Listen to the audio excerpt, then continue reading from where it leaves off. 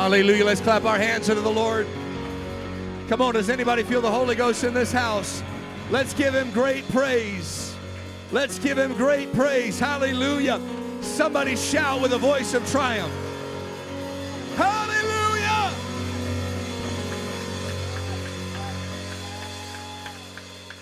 Hallelujah. Praise God, praise God, praise God. Amen. It feels so good to be in the house of the Lord here this afternoon and to be in God's presence with you all. Amen. As was already mentioned, it's so good to have all of our guests and visitors. How many's excited about what God's doing in this season? Amen. Come on, he's changing lives. He's moving in mighty ways. Amen. And as Brother Diaz mentioned, it's good to have the Gideon family with us all the way from Fallon, Silver Springs area. They've been coming for the last few weeks, and we're so happy to have you. Amen. And he's working. They work every other week, and so he said, well, on the days that we've got available, we're just going to have double church. We'll be out in Carson. So I love that attitude. I love that spirit in Jesus' name. Amen. Now, before we get to the Word of God, if you'll turn your attention directly to the back of the building. Now, those on the camera, they won't be able to see this. But that right back there's our building fund. Now, we've not mentioned it for a minute, but let me tell you, it has made giant leaps and bounds in the last little bit. Elder Bobo, can you take that thing up to about $220,000?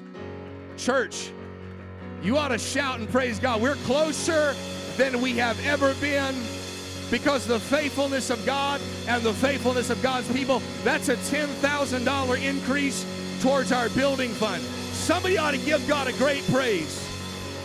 Hallelujah. I think that beacon's getting ready to explode. I think somebody ought to just lose their mind for about 30 seconds. Come on. Because God's faithful, we're faithful. And because we're faithful, God is more and more faithful. Praise God. Amen.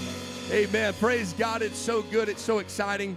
You know, that is a huge, huge accomplishment. That's due to the faithfulness of God and God's people. And we are just a few...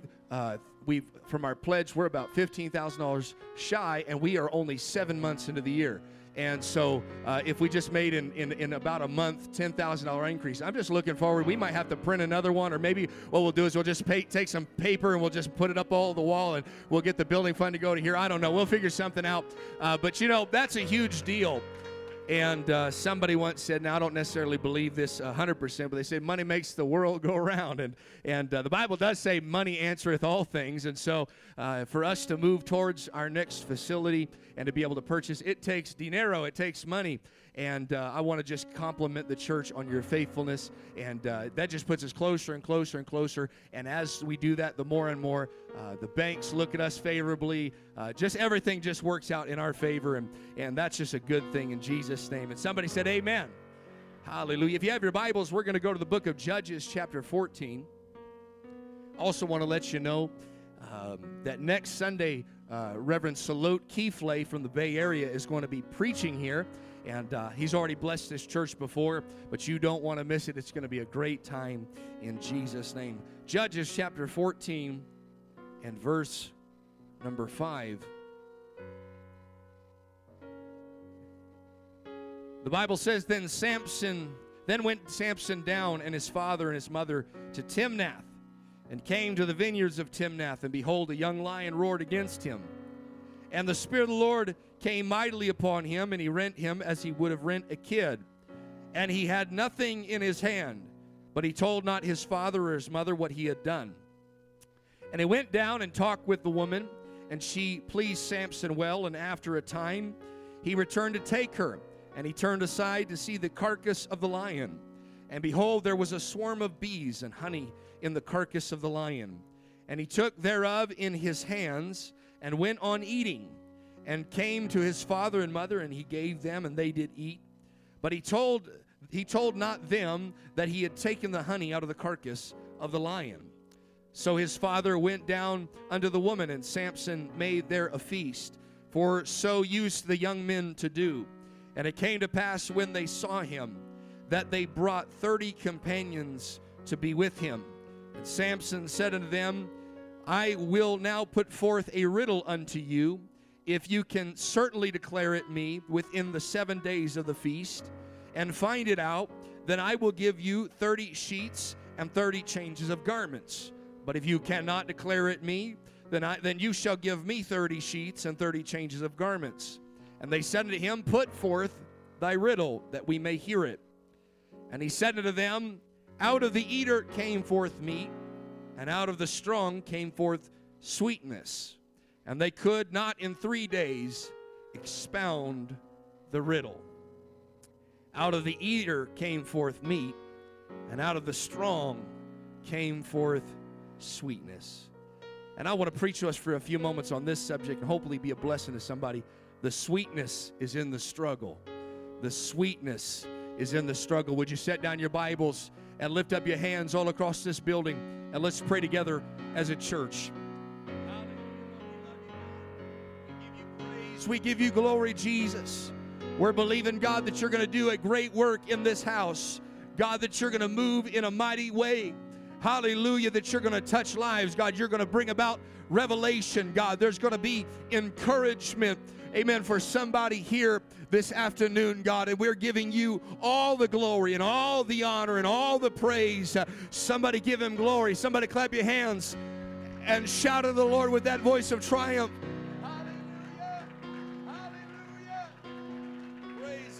Praise God. Amen. Turn to your neighbor, give him an elbow bump or a fist bump, and tell him the sweetness is in the struggle. Praise God.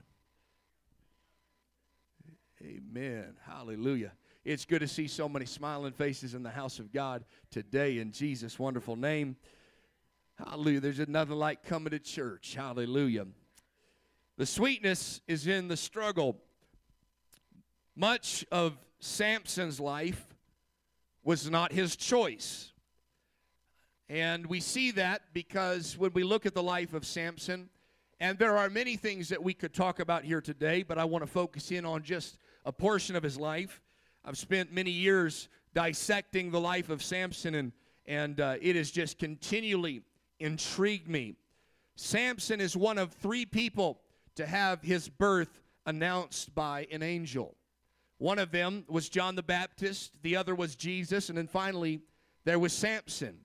We see that there is potential and there is purpose from his very birth. Now, you don't necessarily have to have your life announced by an angel. Maybe your mother was that angel, but I want you to know here this afternoon that God has got a purpose for you. Amen. Praise God. But there was something unique and something specific that Samson had to do in his life.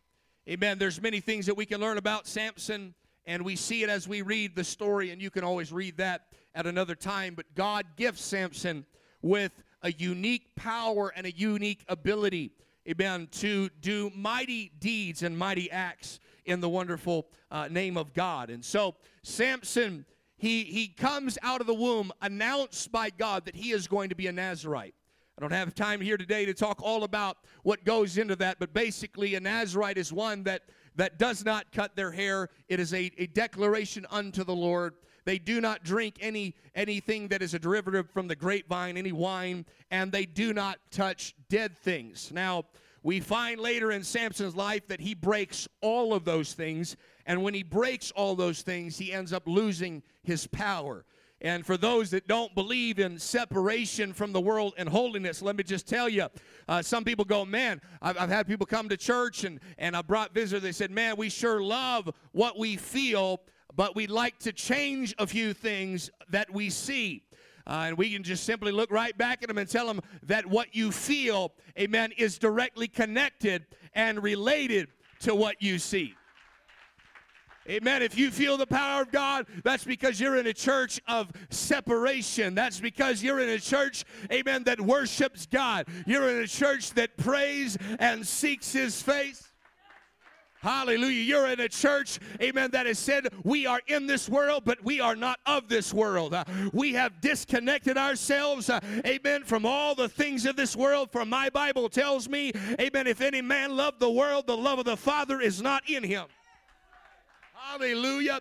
We got a lot of love of God in this building in Jesus' name. Hallelujah. But Samson, he lives this life that he did not choose. It was declared unto his parents, and his parents, being godly people, made the decision they're going to obey God.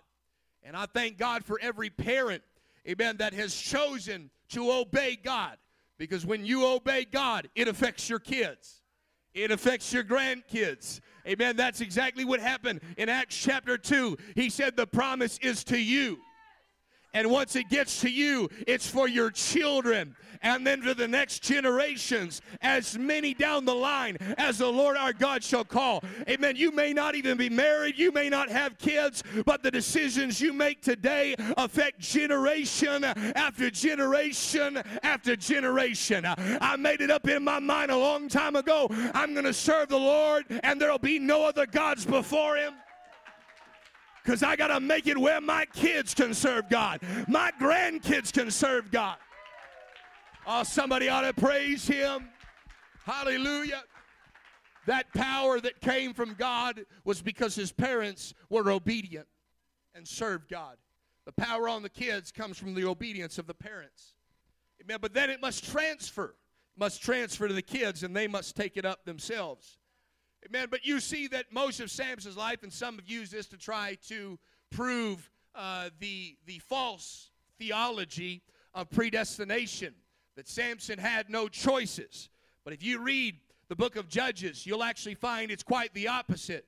There's a theme in the book of Judges that every man did that which was right in their own eyes, because there was no king in Israel, nobody to tell them what to do. They made choices and decisions. And Samson is no different. Some would say, well, he didn't have much choice in his life, and he was told by God to do, amen, the Nazirite vow and to live a certain way, and he didn't have much of a choice in the matter. And you find throughout Samson's life, there's many things that happen. Amen. We talk about it today, that lions roar against him, that the Philistines rise against him. They're always binding him up, and they're always putting him in chains, and they're always trying to pluck out his eyes and kill the man and tempt the man. And there's all these things that Samson goes through. Amen. And many people would say, well, he did not have much choice. It was decisions that were made from the previous generation. And I know some people that their parents were obedient to God, and they served God, and they are born and they sleep under a pew, and they say, well, this wasn't my choice, this wasn't my decision. And so they go out and start making radical changes and radical decisions that are opposite to the things that God, amen, has put in their life. I've seen that happen. Amen. It's unfortunate, but I've also seen it from the other side. There are people that because of the decisions of previous generations, their mothers were alcoholics, their fathers were drug addicts, and they were born, amen, into dysfunction. And they say, Lord, this is not my choice. This is not my fault. I did not decide this. And I want to preach to everybody on either side of the spectrum, amen, that even though there were decisions made before your birth that affected your life, you still got a choice in the matter. I've seen people come from good homes, amen, with a house on the hill and make terrible decisions, and they end up in a negative position. But I've also seen people, amen, that came from the bottom of the bottom. They came from the miry clay, but God picked them up, and they made decisions that said, I won't stay here forever. Can I preach to the church? You got a choice in the matter. You got a decision you can make that'll determine whether you're on your way to heaven or on your way to hell. You got a decision whether you're going to be blessed or whether you're going to live a life on the bottom. You got a decision, and you can make it, and God will honor. Oh, somebody clap your hands and give him praise. You may not feel like it. You feel like you don't have a choice, that choices have been made for you. Decisions have been made for you. Amen. But we find in the life of Samson, although there were things outside of his control, he had decisions to make with what was in his control. There's a lot of people play the blame game. Well, it's not my fault. But ultimately, we all have decisions to make. Samson makes those decisions with what comes before him. Amen. We all can have that ability to still make decisions. Amen. In fact, for those that come from the struggle, you can make a decision for the next generation that they won't have to struggle like that. As a church, we can make the decision every time we give to the vision, amen, that the next generation, they're going to have their own place, amen. We make decisions based on what is presented unto us. But there's many people that fall into the trap of why me? Why me? You can look through your Bible and you will find people that are just, amen, like Samson. Every time something bad happens, he has decisions to make. Can he look up to heaven and cry, why me? You could find Jonah in the Bible, that when God called him to go to Nineveh, instead, he looked up and said, why me? Why can't you send somebody else? Why can't you use somebody else? I know what they do to prophets in Nineveh. They kill them. I know it's going to be a struggle. I know it's going to be a challenge. And there's always a decision to be made when you are presented with a challenge. There is always decisions to be made when you are presented with an option to struggle or to not struggle, to fight or to not fight, amen, to move forward or to go backwards. There's always decisions. And Jonah looked up to heaven and said, why me? And decided, I will avoid the struggle. And God, in his goodness and mercy, turned his boat around by putting him, amen, in a great big fish. Amen. I thank God for his mercy and grace that even when I make the bad decision, he turns it around. Anybody excited about that? Is anybody thankful for the goodness of God that even when you make the wrong decision, his grace is there to catch you? Praise God. We can look at Jacob, and his theme and his mantra in life is every time there's a struggle, every time there's a challenge, every time there's something that rubs me wrong and I don't like it, amen, Jacob would turn tail and he would run. Amen. Every time there was something that presented itself as, amen, be truthful, he would choose a lie. Every time he could earn an honest living, he would be deceptive. Every time he could get a blessing in his name, he'd use his brother's name. That's the first sign of identity theft in the Bible. He said, I'm Esau. Amen. That's how some people are. They wish, this is what happens on all these social media platforms. Amen. Everybody out there catfishing. Everybody out there trying to provide, amen, an image of their life that is better than what it really is. And they want to be somebody else. Amen. But there's a struggle in front of you, amen, to face. And if you'll face it, God will bless you who you are. And God will make you who you're supposed to be. Oh, hallelujah. But it'll never happen if you avoid problems. It'll never happen if you avoid hard times. It'll never happen if you avoid what God's trying to make you. Man, Jacob ran. We can look at the Bible. We find a man by the name of Saul. And every time, amen, something bad goes on, he was all good with being king, as long as people were praising him and making him feel good. But the moment that struggle came, and the moment that Goliath showed up, he was no better than any soldier shaking in his boots, hiding. He didn't want anything to do with it. And he thought to himself, why me? I just thought I was going to be king during the good times. I thought I was going to be a king without struggle. I thought I was going to be a king that didn't have to fight. Amen. But I want to tell you, if God has ever called you to something and there's going to be a struggle there, God has already anointed you and God has already gifted you. Hallelujah. Amen. God could have looked right back at Saul and said, I don't need a king except for struggles. I don't need a king except for battles. I don't need a king. Amen. You're going to be the one to defend. You're going to be the one to fight. But instead, Saul said, why me? And he hid. Amen. But you can look through your Bible and you can find people that got a different revelation. Instead of looking at pain and saying, why me? Instead of looking at hard times and saying, why me? Instead of looking at struggles and saying, why me? There was another group in the Bible that looked at all those same things, and they had enough faith in God that said, why not me? Why not me? Why should it be somebody else? God's gifted me for this moment. There's people like Moses that at first said, why me? But God gave a revelation of the I am that I am. And Moses looked back and said, well, I guess if you're calling me, why not me? You could look at people like David and he'd say, I know I'm a young boy, but why not me? Why can't I go down and fight? Why can't I face the struggle? There's got to be a people of God that though the world says we don't want to face it, we want to avoid it. There's a church that runs down the valley and says, why not me? Why not the church? Why can't we face it? Why can't we pray through it? Why can't we worship through it? Oh, somebody clap your hands and magnify him. Somebody lift up your hands. I feel the Holy Ghost in this house.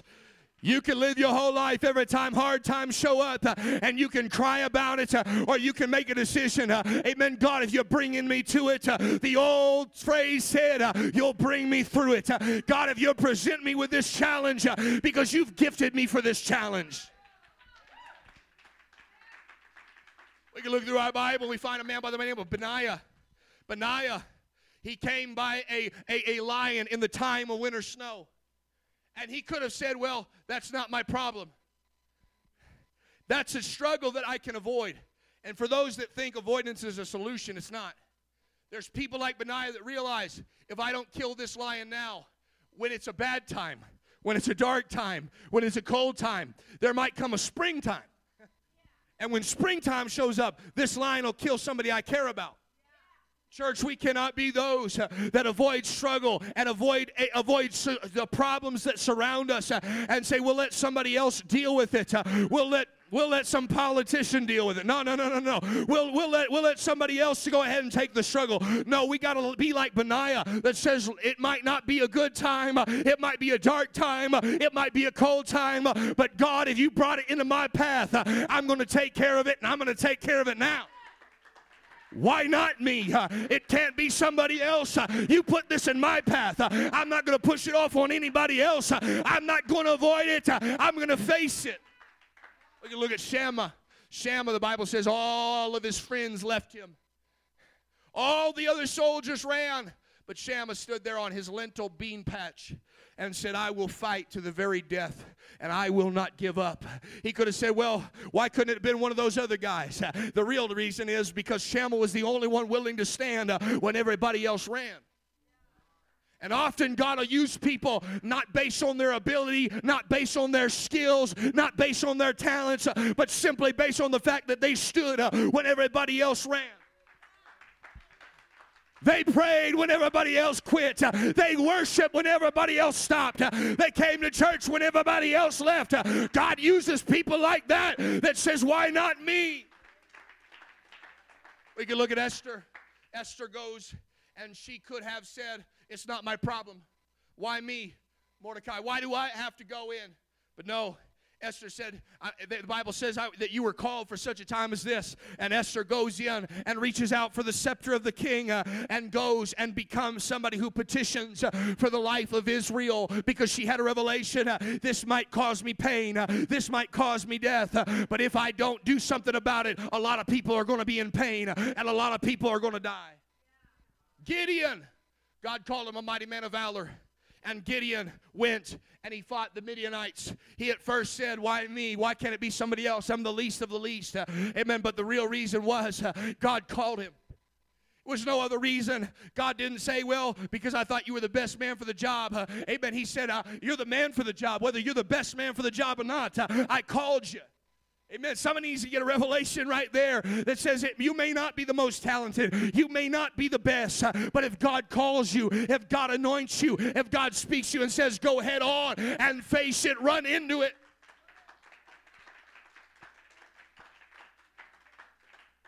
Jesus could have very easily said, why me?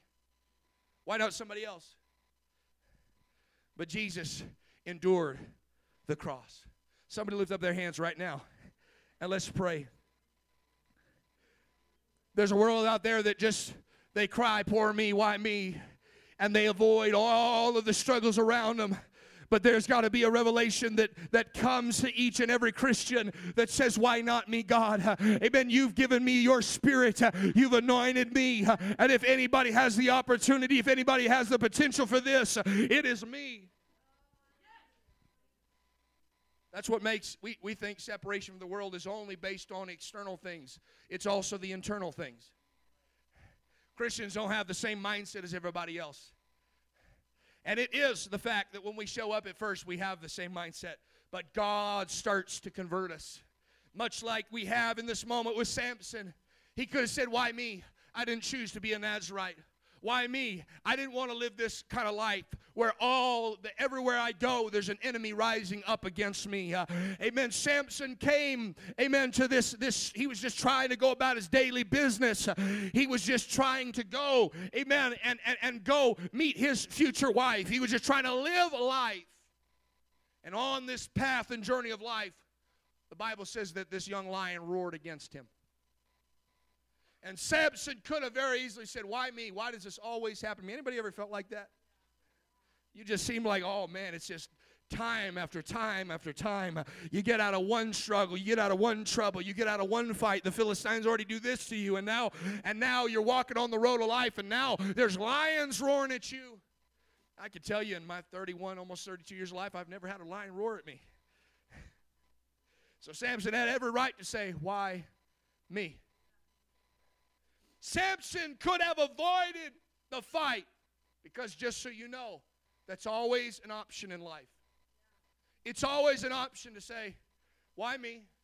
And it's always an option to say, not me. You have a choice that you can say, I'm not going to deal with that. I'm going to avoid it and hope it goes away. The Bible even says of Samson, he had nothing in his hands. Samson had every right to walk away because, after all, he was not equipped in his mind for that struggle that was in front of him. He did not feel equipped when the lion began to roar at him.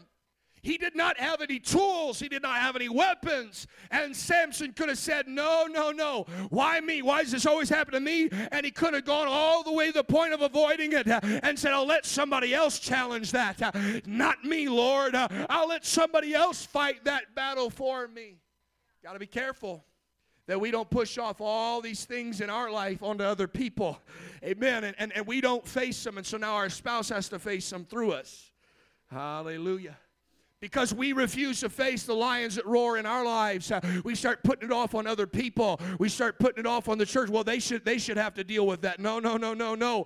Amen. If you got a bad attitude and it's roaring against you and you know God's telling you to face it head on, you can't avoid it and say, well, that's everybody else's problem. They can just have forgiveness in their hearts. If you got bitterness roaring against you, you can't say, well, I'll just let everybody else handle that and I'll let that bite on everybody else. No, you've got to have the Spirit that comes upon Samson. The Bible says he thought, there's nothing in my hands. But I love this part of the Bible.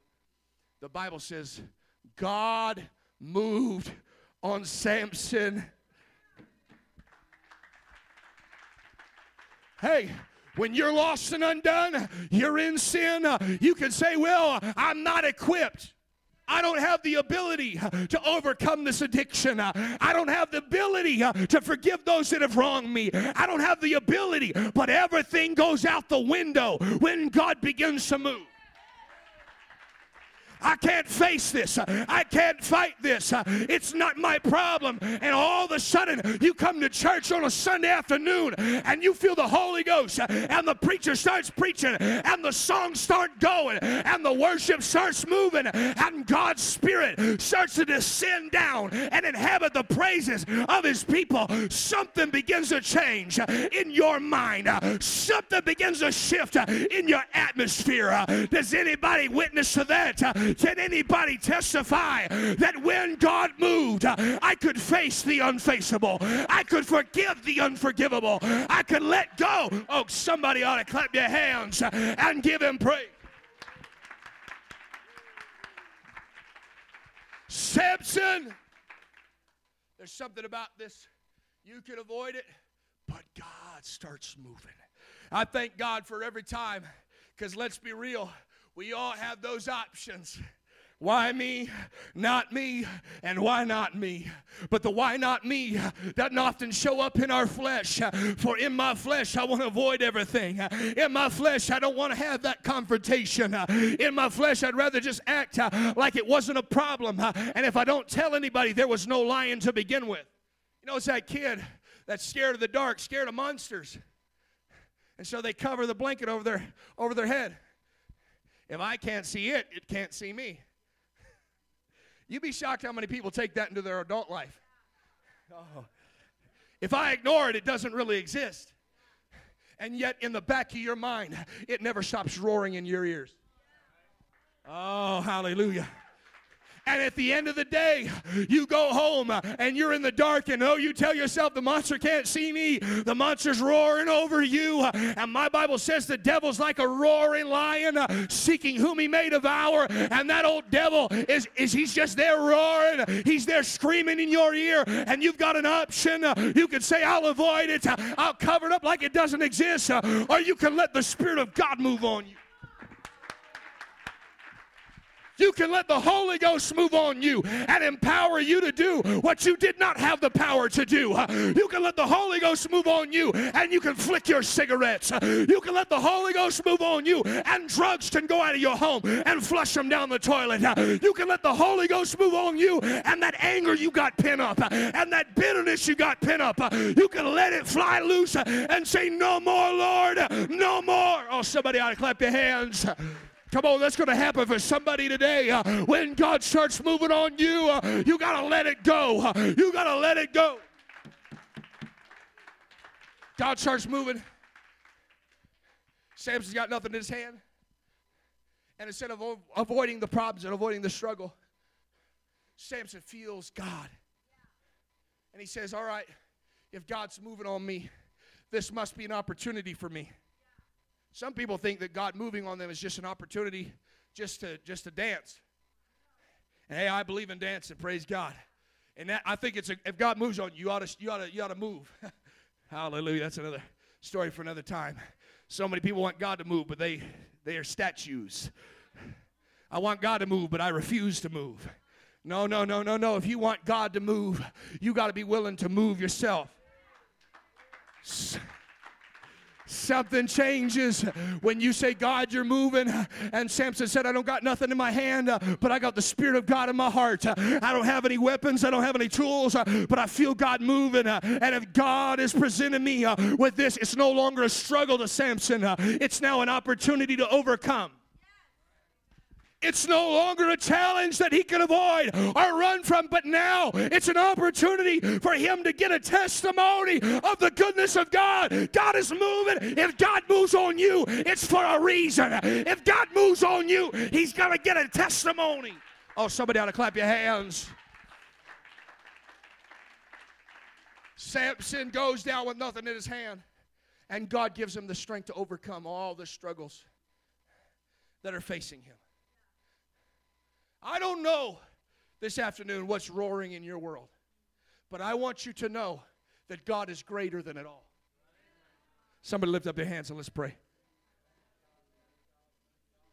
I'm just done preaching, but I want you to know that there's a lot that might be roaring in your world, but if you'll let God move on you, amen. My Bible says in Hebrews, they stop the mouths of lions. You have that ability, amen, to say, devil, you can shut up. You can stop roaring in my life. Amen. All these struggles and all these trials, they're just opportunities and a testimony. And through the power of God, Samson won that battle. Don't ever forget how we win our battles. We don't win our battles through gossip. We win it through the gospel. We don't win our battles through a bad attitude. We win it through praying.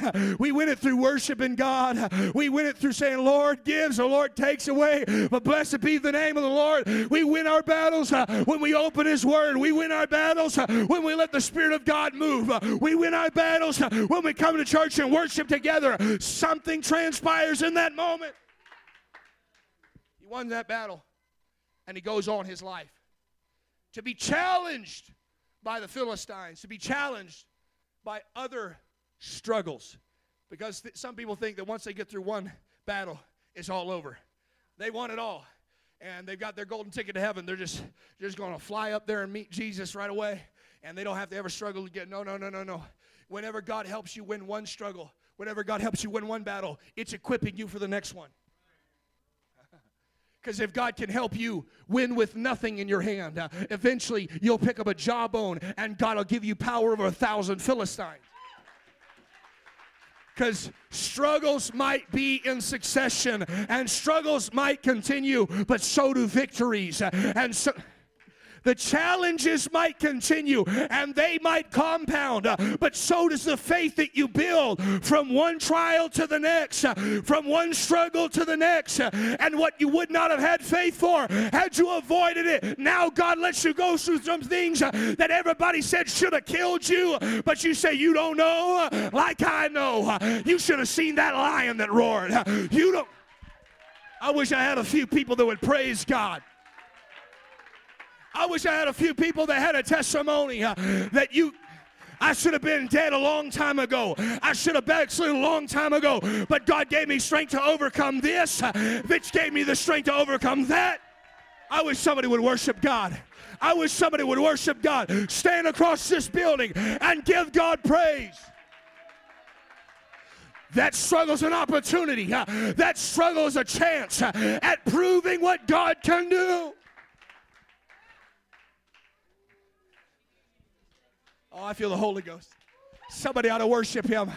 Somebody ought to praise Him. That lion that's roaring is an opportunity.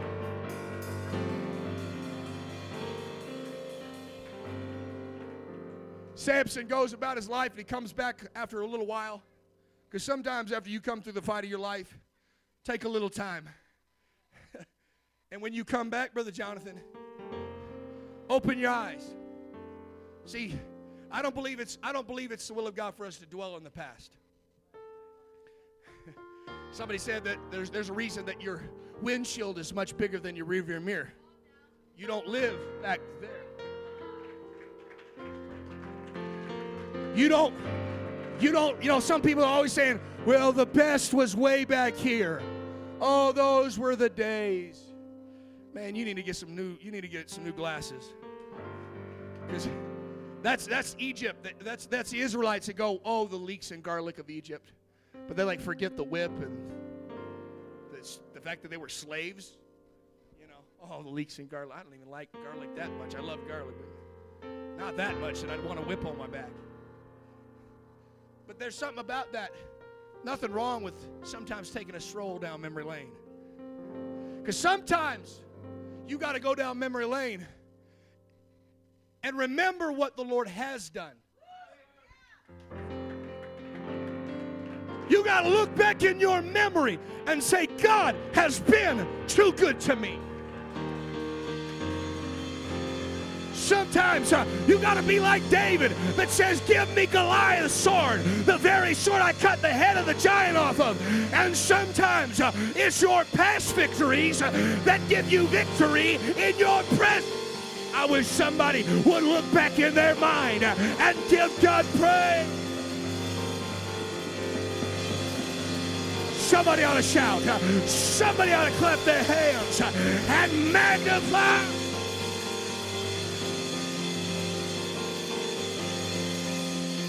He goes back down memory lane. And this time, he got his glasses on. And he looks in the carcass of the lion. And he sees something. Gold and, you know, those things, that very thing that roared at him, that very struggle he countered, that very thing he wanted to avoid, that very thing that was not his business, he didn't have to deal with. He could have just said, why me and not me? But instead he decided, why not me? And he went after it and he fought it and he killed it with nothing in his hand by the grace of God. And now he's got something golden. That sounds a little gross to me. I don't know if I'd eat honey out of the carcass of an animal, but they live in a desert, so probably the only cold place. I don't know. But he goes back, and he takes that honey, and he doesn't just want to look at it, but he tries it, and it's sweet. And it's in that moment he gets a riddle. It's in that moment he gets a revelation that not everybody has. You know, the people that avoid everything that's hard, they don't get this revelation. Hallelujah. The people that always say, well, let everybody else deal with it, but not me, they don't get this revelation. And he shows back up. He gives it to everybody else, and he blesses all those. Amen. Can I help you here today? What you went through as a struggle was not there to make you bitter. It was there to make you better. What you go through in a struggle is there to be a blessing to other people. Let me just tell you, you want to know whether or not you have won or lost in a trial? It's how you come out of that trial. I'm just meddling here today. But how you come out of that trial, amen, is more important than how you got into that trial. I know people that come out of the trial of their life and they look like they sucked on a lemon for 6 months. And they have every right to do that. But you want to know whether you're successful or not in a trial?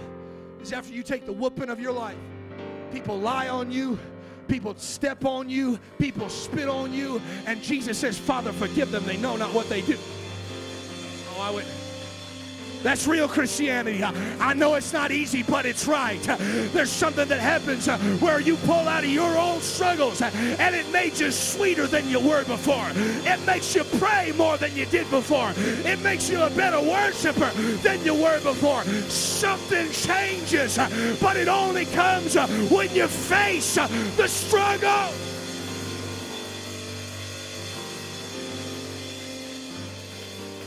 Peace is best expressed after you come through the storm. Light shines brightest when you're going through the darkness.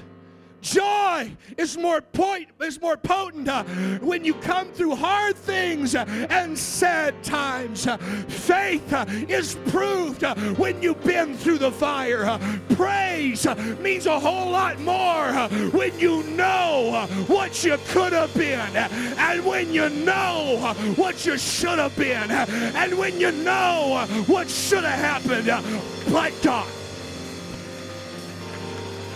you want to know what gives your shout power? When you know that had it not been for Jesus, had it not been for the... Oh, I wish somebody would shout. I want to open up this altar. The sweetness is in the struggle. And if you face it, if you go into that challenge, something changes in you. Somebody worship the Lord. Let's clap our hands unto Jesus. Devil, you should have left me alone a long time ago. You should have never roared at me. You should have never messed with my family. You should have never messed with my church. You should have gone about your merry way, but because I faced it, because I challenged it, I'm sweeter than I was before. Somebody ought to worship the Lord. Somebody ought to praise the Lord. Come on. There's sweetness when you go through hard things. There's goodness when you go through struggle. There's power.